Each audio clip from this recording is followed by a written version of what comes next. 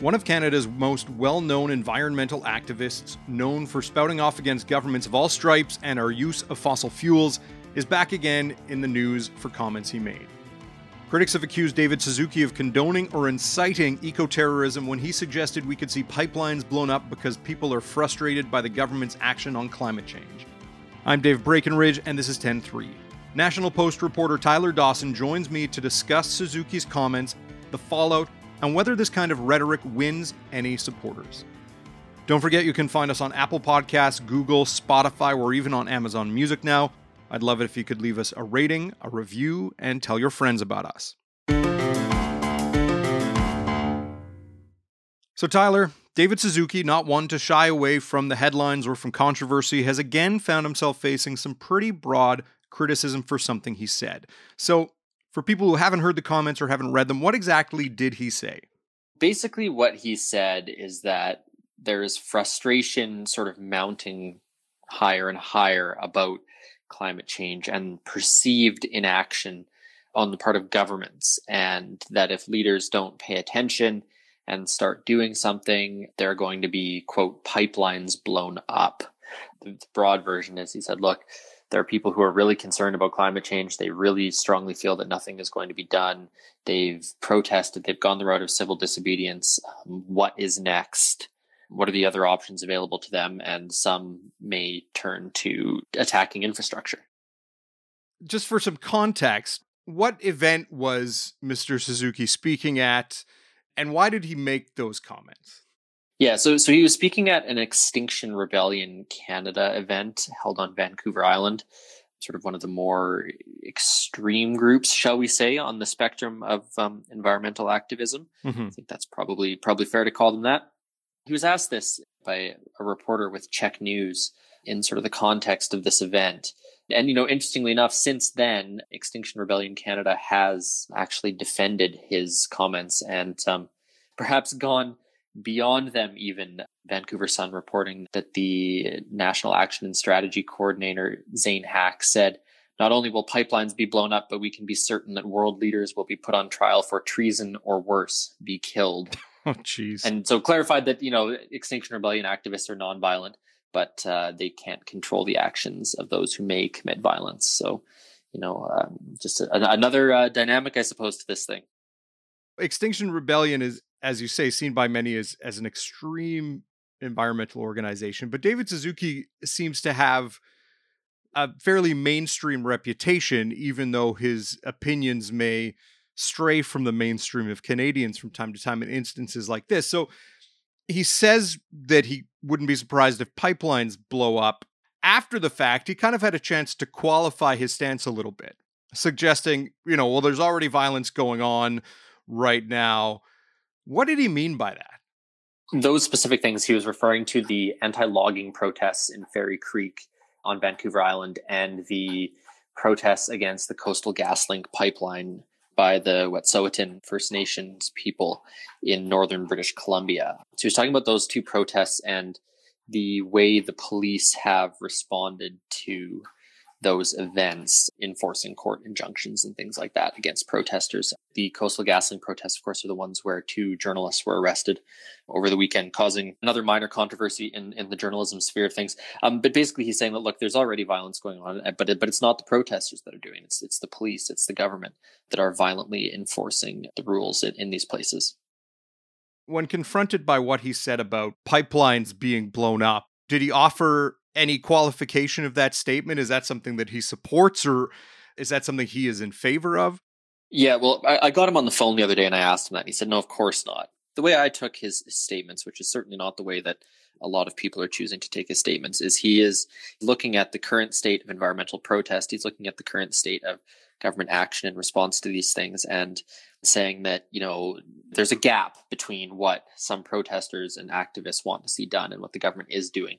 And at a certain point, if that gap is not bridged in some fashion, some people are going to turn to more extreme methods of getting their point across. And in some ways, that isn't super controversial, as sort of the Extinction Rebellion people pointed out, that when you have, increasing political frustration at a certain point, something might give. But obviously, it has been treated by other people as sort of a tacit incitement to this sort of thing, or a tacit condoning of this sort of thing. But when I talked to him, I was given no impression, no reason to think that he actually felt that this would be a good thing, just that he's looking at the lay of the land and thinking that, it might actually happen. Despite the fact that he not necessarily walked it back, but qualified what he meant, he's still being hit with some pretty harsh criticism across the country. What are people saying about what he said and the message he may be sending to people? The Alberta legislature moved towards officially condemning him, I think. You had Environment Minister Jason Nixon essentially saying that he supported eco-terrorism, the Premier of Alberta condemning him, Aaron O'Toole, the federal Conservative Party leader, condemning him. Jason Kenney himself said that Suzuki's remarks were an implicit or winking incitement to violence, and it's creating a context in which some people could rationalize violence. On the other side of the aisle, Irfan Sabir, an NDP MLA in Alberta, condemned the comments, saying that they were risky, harmful, and dangerous. So there's been sort of fairly wide-ranging condemnation, I would say, of Suzuki's comments. I'm not sure the Prime Minister has said anything about them. I have not seen that. And, it came up in British Columbia as well and things like that. So it's, not just the Alberta Conservatives seeking some political advantage by condemning this. All of this is coming at a fairly interesting time because a lot of this is focused on BC, and there's two events kind of going on. There's the fact that BC got hammered with horrible rainstorms, flooding, roads washed out, houses destroyed, lives lost. And also as Wet'suwet'en hereditary leaders are trying to blockade construction of the Coastal GasLink pipeline. Why is it that, these are culminating in this debate and this frustration? What is Suzuki saying and what are others saying about, why we need to take note here? Well, I think they're looking at this catastrophe and drawing a direct line between climate change and government policies towards climate change and these disasters. I'll leave to people far smarter than me and far more up to date on the science than me on whether or not that's a fair line to be drawing. But they are doing that. And this is also coming on the heels of the COP26 conference in Glasgow, Scotland, where world leaders had gathered to discuss sort of an international accord on responding to climate change. And there was the perception, I think, among environmental activists that the decisions there had ended up being watered down at the end of the day. So there's those things going on.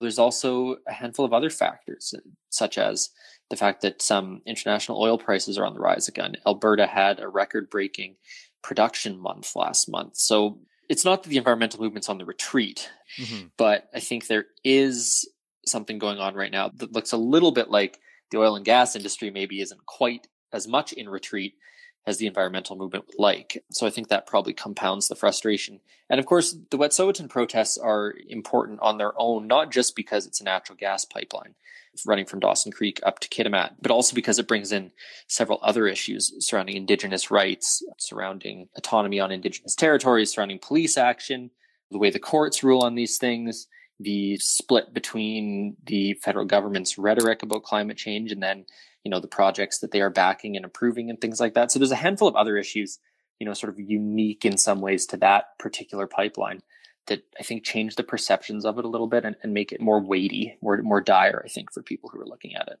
But on the flip side, we've had a prime minister say that Canada is going to cap emissions on oil sands. Canada is going to get to net zero by 2050, and big oil players are going to get to net zero by 2050 as well. Like, it seems at the moment that Alberta and its energy industry is really under a huge microscope. Yeah, no, I think that's totally true. But I mean, if you are someone who believes that climate change is the existential crisis of our time, that governments need to do far, far more and far, far more quickly, it's a circle that needs squaring. The prime minister can talk all he wants about capping the oil sands.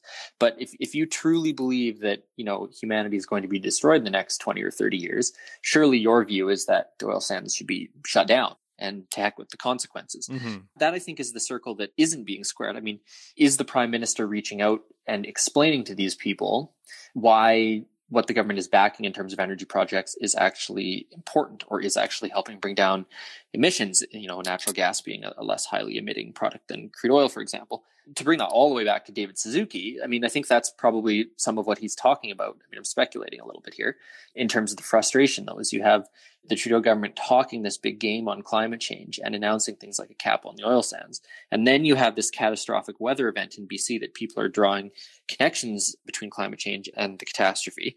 Something has to give there, I think, is where people are coming down on this, because if the government talks this way, then why is it backing the Coastal GasLink project? Why does the government own the Trans Mountain Expansion pipeline? Why has the government, pushed on Keystone XL and all these other things? So that, I think, is sort of this whole swirling context here. Mm-hmm. And so in the sense that David Suzuki said there's mounting frustrations, I think that's probably true. And it's not altogether clear to me, I don't think, that the people on I don't want to say extremes, but the fringes of this movement are sort of being talked to by the Prime Minister and talked to by government officials in Alberta and in British Columbia and stuff like that. So it's a long-winded way of saying the whole thing's a complete mess. You talk about the weather that BC has seen. They called it an atmospheric river, term that was new to me as of a couple of weeks ago. And the notion of climate change playing into these extreme weather events in BC. This is something that the Insurance Bureau of Canada is even suggesting is going to happen more and more often. Yeah, it's funny because this is a thing that you've seen sort of internationally in some ways. There was a New Yorker piece several years ago now about Florida flooding slowly and what that means for all the people who live there and for people's home insurance and things like that. It's obviously becoming an issue here too. I mean, I think I believe there are some estimates that the storm in BC was going to be the most expensive natural disaster in Canadian history, which would eclipse the 2016 Fort McMurray wildfires, I think. That's sort of the strange thing about this, right? Is you've got environmental activists, you've got politicians, you've got people kind of caught in the middle to some extent, but then you have these other sort of facets and parts of civil society that are involved in this in some way, whether that's, as insurance brokers or, construction companies. Like when we think about the way that some of this infrastructure is going to need to be rebuilt, is catastrophic flooding going to be something that's more under consideration? There's all sorts of other factors here. I mean, you look at agriculture and payouts for failed crops and things like that you could link to climate change induced drought. Mm-hmm. So, there's all these other sort of issues floating around. And I think at times they feel very disparate and not like they're all connected. But of course, in many ways they are. We'll be right back.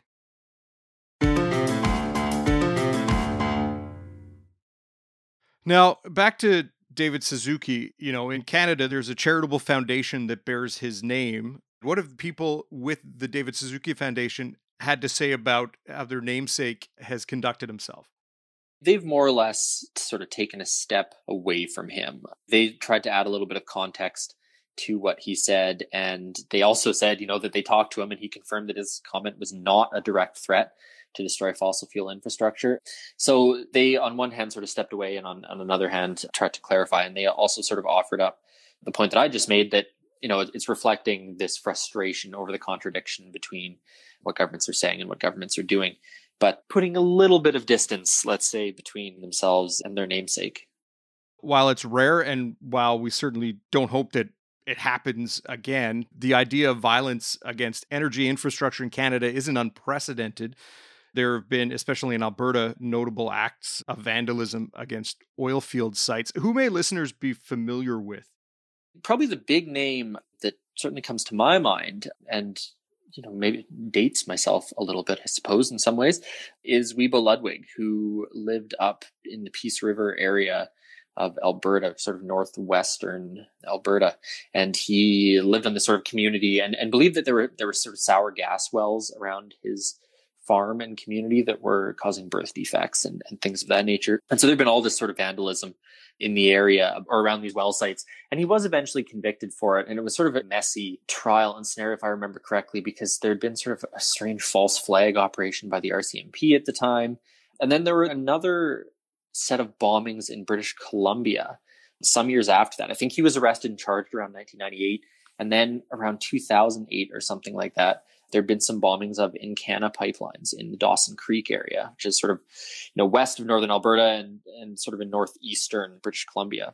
These pipelines had been blown up and they never really arrested anyone. I shouldn't say that. They arrested Wiebo Ludwig, but he was never really charged. And then he died a couple years after that. So those are probably some of the most famous pipeline bombings. But of course, there's a long history of civil disobedience and things like that. Our current environment minister was sort of a famous civil disobedience fellow in the environmental movement in his day. So there's a whole range, I think, of these sort of things. But the actual use of what one might call eco-terrorism is, I think, relatively rare in Canada. Now, at the end of the day, David Suzuki said what he said. People have responded as they've responded, but nothing really changes here. The Wet'suwet'en hereditary leaders still protesting the Coastal GasLink pipeline. Mm-hmm. There are people still against the Trans Mountain pipeline, which is, both of them are still being built or trying to be built. Alberta is still exporting oil. Alberta looking to export natural gas. Elsewhere in Canada looking to export natural gas. Like, in the grand scheme of things, what changes with this flashpoint from Mr. Suzuki? Or does anything? I don't know if anything does change. What David Suzuki said, I think, without getting myself in trouble here, it feels like the sort of thing that someone needed to say, if that makes sense. And that is a little bit my view on it, but I don't want to get in trouble by, endorsing his comments. My point, I think, is that there is considerable frustration on the environmental side of this. And I do think, judging from the people that I know and judging from social media, that there's a major, major disconnect between parts of the environmental movement and what the governments of Canada are doing, whether that's the federal Liberals, whether that's the British Columbia NDP, whether that's the Alberta UCP. There's a wide disconnect, and the rhetoric around climate change is continuing to get hotter and hotter, and people are talking in more and more apocalyptic terms about it. And I don't think it's totally bonkers to look at the way that this debate is going and say that it is at risk of going into somewhere a little bit risky and a little bit dangerous. And that's sort of where David Suzuki went with his comments. And obviously the one possible response to that is condemnation across the board, which is what the United Conservatives and the federal Conservatives have decided to do in response to that. Mm-hmm. The other way to respond to that would be to look at those comments and say, those are perfectly worth condemning, but what if he's on to something? What if he is making a point that we should maybe be paying attention to? Maybe we do need to think about whether or not there is extremism cropping up in the environmental movement, and what are the ways that the government and governments might respond to that. That might be policing action, but that also might be, maybe the federal Liberals need to go on a real advertising campaign to explain to environmentalists what the heck their strategy is here, why they are doing the things they're doing, why they have approved the projects they've approved, and why they are continuing with the projects they're continuing with, while also trying to talk this big game on the environmental front internationally. So if there's going to be any change from what David Suzuki said, it probably will be if people look at what he said and try and treat it as a helpful warning as opposed to an incitement to violence.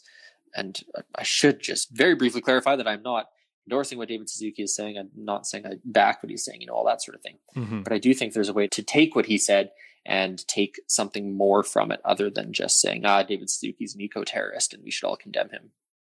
On the flip side, though, don't comments like that run the risk of alienating middle-of-the-road Canadians who may be concerned about climate change, but who rely on a car, who rely on, the infrastructure that is currently in place in Canada, and don't support violence in any way, right? Like, there is a messaging risk there that people like David Suzuki don't always take into consideration.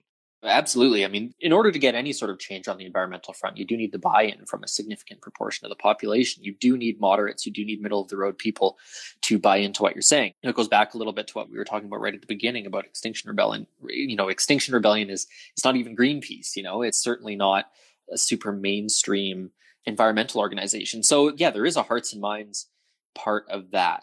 There's no doubt about that. The other thing that, which is taking us on a bit of a tangent here, but when you look at the Extinction Rebellion protests, generally speaking, you're not looking at, people of David Suzuki's generation who are marching in this thing. You're looking at young people primarily. And I think there is, for young people especially, the climate change issue is a far more acute issue for people, even in our generation or our parents' generation. Strictly in terms of timing, they are looking at far more of their lives and far more of their children's lives being affected by this than we are. So there's a hearts and minds thing, I think, for sort of winning over the general middle class of Canada. But to flip it back on you, there's a hearts and minds thing too, I think, when it comes to the younger generation, to explain to them what's being done and why it's being done, and why the Extinction Rebellion approach is perhaps not the right one, if that indeed is the case. It is a fascinating discussion, obviously one that has many complex pieces to it, and I appreciate the context that you bring to the conversation, Tyler. My pleasure. 10-3 is produced by Sean Knox, theme music by Bryce Hall. Thanks to my guest, Tyler Dawson. More from him at nationalpost.com. I'm Dave Breckenridge. Thanks for listening.